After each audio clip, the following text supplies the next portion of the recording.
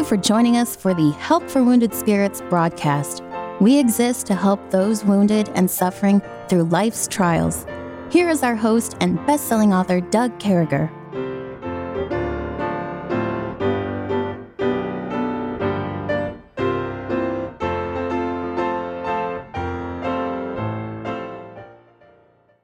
Great to be back with you, folks. I certainly hope this finds you well and in the arms of your Lord and Savior, Jesus Christ. And with me is my dear friend, Kevin. Good morning, Kevin. Good morning, Sir Major. What is going on in your life today?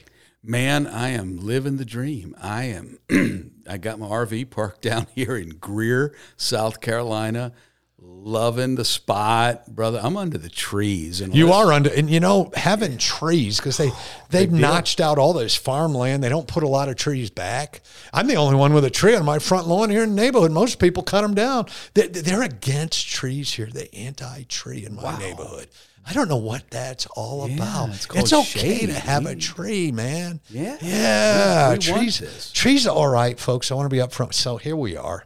Every single day, we're trying to be like a fourth grader. So I want you to go back and turn your mind back a few years to fourth grade, I guess 9 or 10 years old.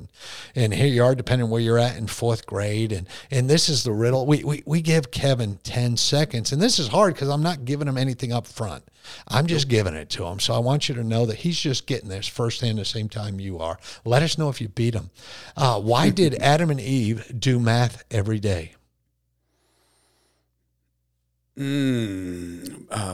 Math every day. Every day. Because I can think of no math pun involved in the Garden of Eden at all.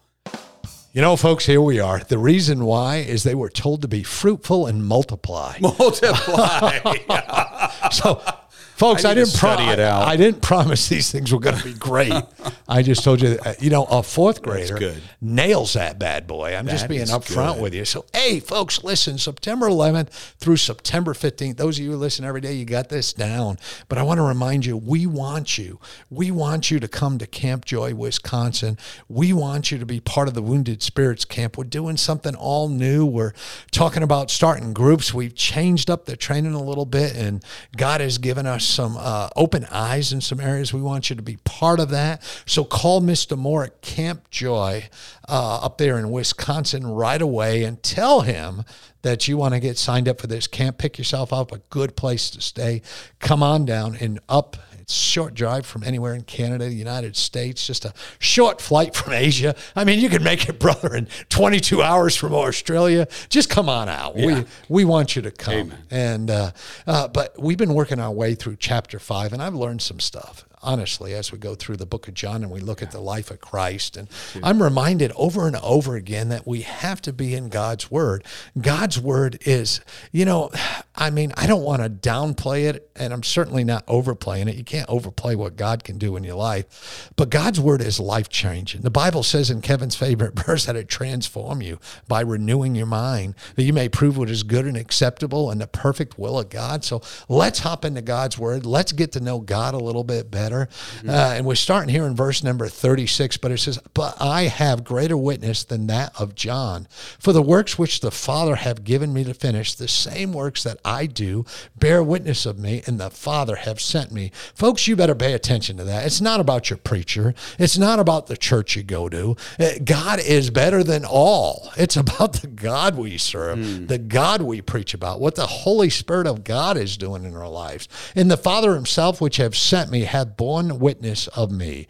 Ye have neither heard his voice at any time nor seen his shape.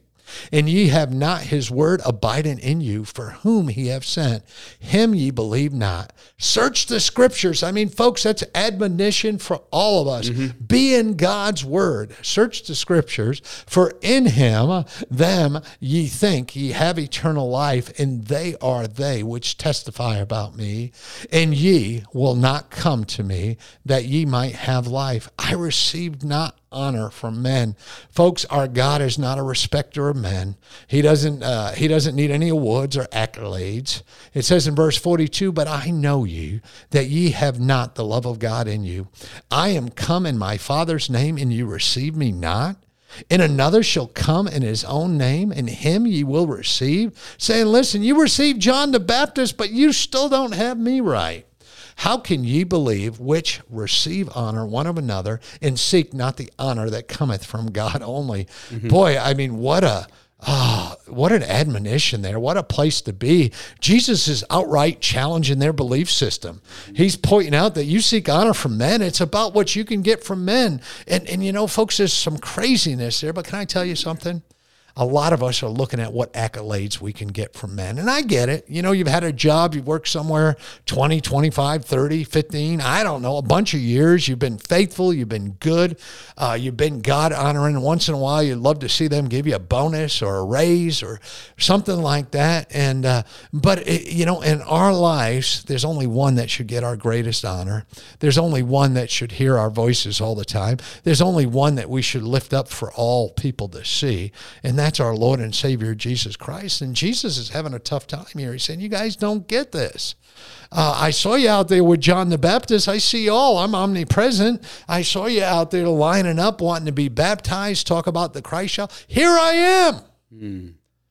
Folks, here I am. Kevin, you know, people, here he is, the great I am. He's right there, and they're not accepting him.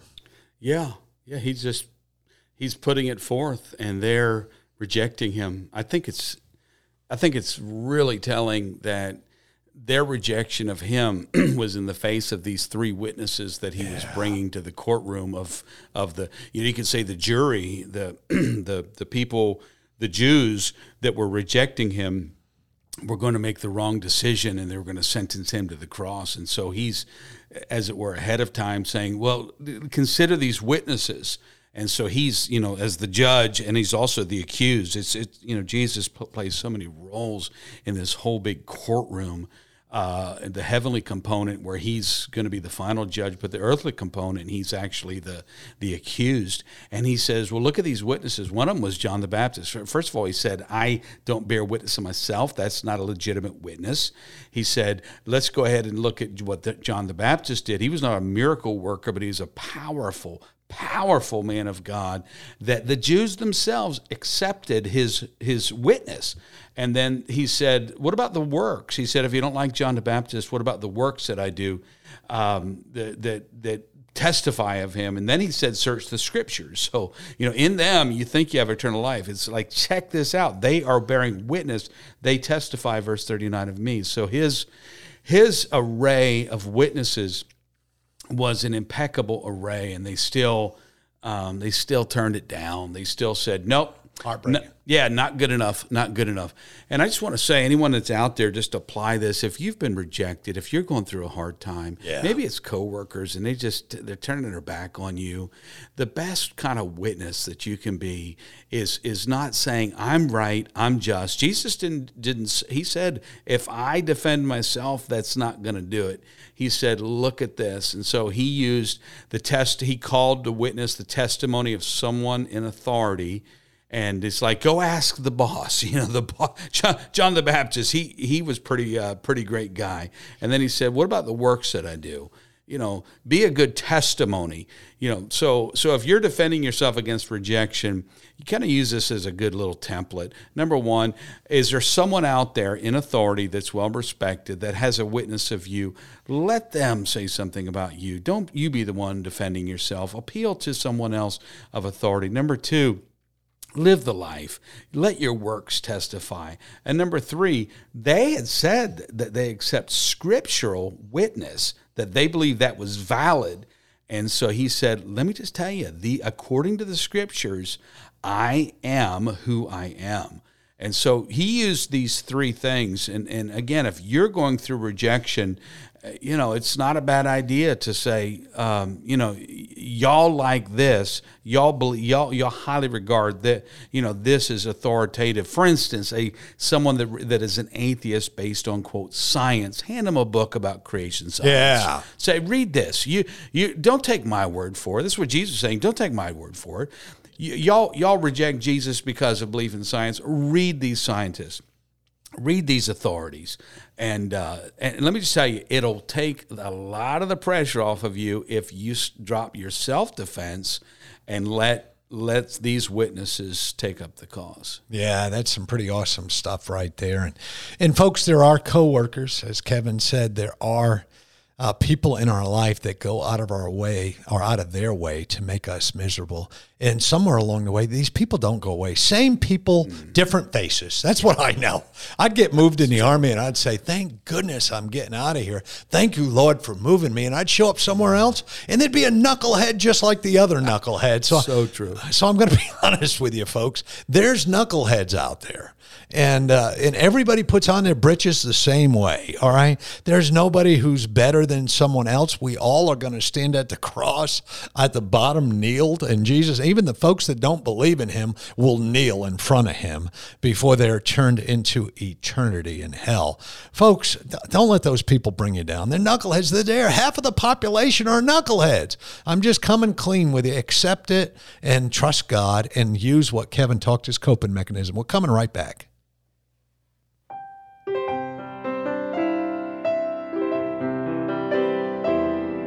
Doug will return shortly. Meanwhile, you're hearing this music while radio stations are identifying themselves and broadcasting advertisements.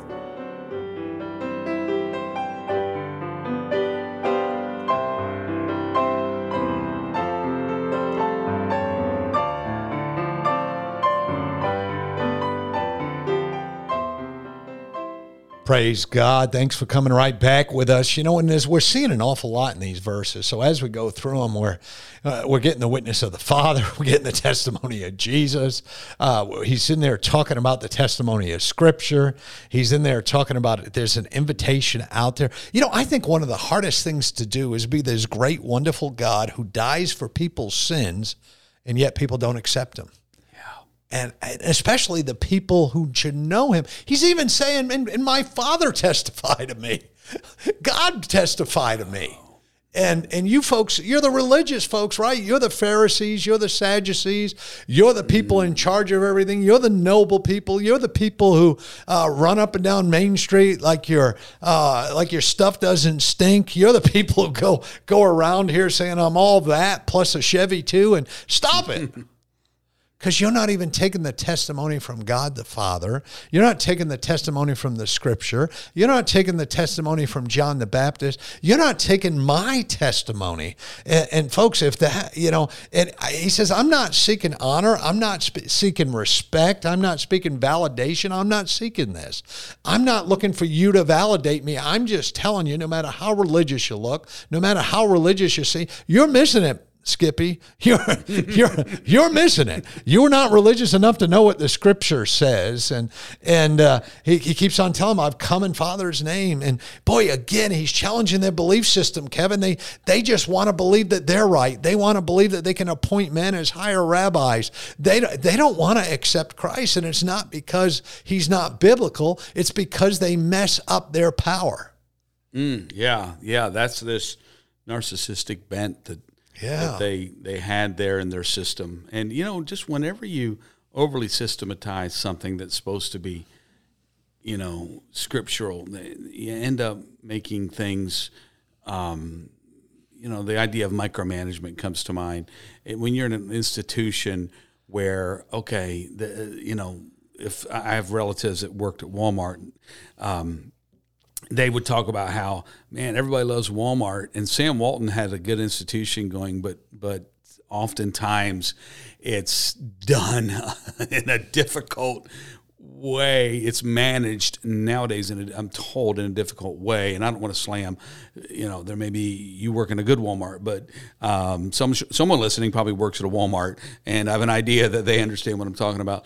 The system that was designed is so good, but it's become so systematized to become all things to all men on a public level that the people that pay the price are the people that are micromanaged. And I'm glad God doesn't do that. You know, I don't want to be part of a system where they just make every decision for you. We have liberty in Christ to serve him with our conscience. And Paul said that I serve God with a clear conscience. But he said, I thought it was interesting, how can you believe which receive honor one of another and seek not the honor that cometh from God only? that is a principle, brother. So I don't want to let that go. That's part of our text. If you are looking for honor of people, it's going to stress you out because it hinders your ability to get the genuine stuff that comes from God. So in other words, you can please some of the people some of the time, all the people. How is that? Quote it for me, Doug. You can please all the people some of the time, some of the people all the time. Yeah, but you can't please all the people all the time. There it is. And so, you will stress yourself out. So in this thing of trauma, sometimes trauma is over magnified and enhanced by the catalyst of looking for acceptance, wanting to be overly liked. I want to be liked. Everybody wants to be liked, generally speaking. I know some miserable hermits that don't like to be liked. But no, Jesus Christ here said, you're not going to be able to believe. How can you believe? So it's an impossibility. It's a rhetorical question. It can't be done. If you receive honor one of another and seek not the honor that cometh from God only. If making God happy is not in front of making people happy, that is an automatic stressor relationship. That is an automatic thing that says, I'm trying to do the undoable. Did it ever occur to you that trying to do the undoable is in itself an impossible task, and it's a stressor? So let's not say, well, I tell you what, man, I'm just going to live for that person. My knight in shining armor, I'm going to live for him. I'm going to do everything he says. Or, when I find my sweetheart girl, I'm just going to make her happy all the time. Well, guess what? It doesn't happen all the time because we're human and we blow it. And those kind of relationships often fall to pieces. So, just take that as a principle. If we don't have seeking the honor that comes from God only, and that honor comes from falling in love with his son more and more every day. That kind of, God, if we want to honor his son, he honors us. And when he honors us, guess what? Other people want to be around us, generally speaking. Not everybody, but that in itself is going to make the attraction to the right kind of people, and that is doable. Yeah, it reminds me of an old country poet named Johnny Lee who sang a song, looking for love in all the wrong places. And I'm going to tell you something, Kevin. I don't want to downplay this or overplay it, but the truth is we as human beings want to look good, act good, say things. We're constantly running around wanting to check the blocks of people we work for, people we love. I mean, think about how hard it is to be a husband, a wife, a son, a daughter, a student.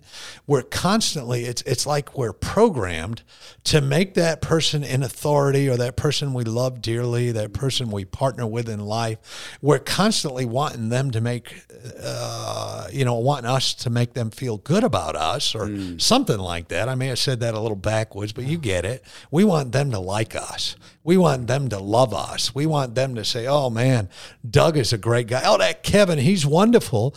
But the truth is he's throwing a hand grenade and all that, Kevin. And he's saying, it's not about that, right?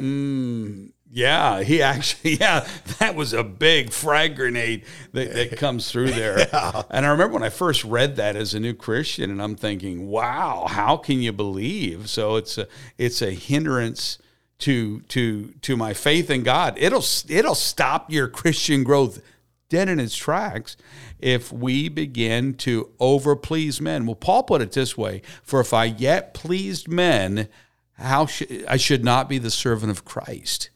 So that, again, a statement that says, if it's not God first, there's something that's immediately becoming a monkey wrench. The gears are not made to work in that way, and I don't want to be that way, Doug. I want to be someone that says, you know what, Lord, when I get up this morning, let me have the presence that everything's okay with me and God. So let me spend some time in your word, get your thoughts about things.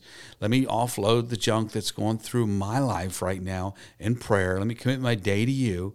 And then let me go confident into my day, knowing that everything's okay with me and God. And so the other lesser relationships can be performed, doably. Yeah. Yeah, that's a good word, doably. But this is what I'm thinking. I make up words all the time too, brother. And I've been doing that for years. But when I sing a hymn, I add a couple words, take a few away. It's all messed up. But this is what I know for sure.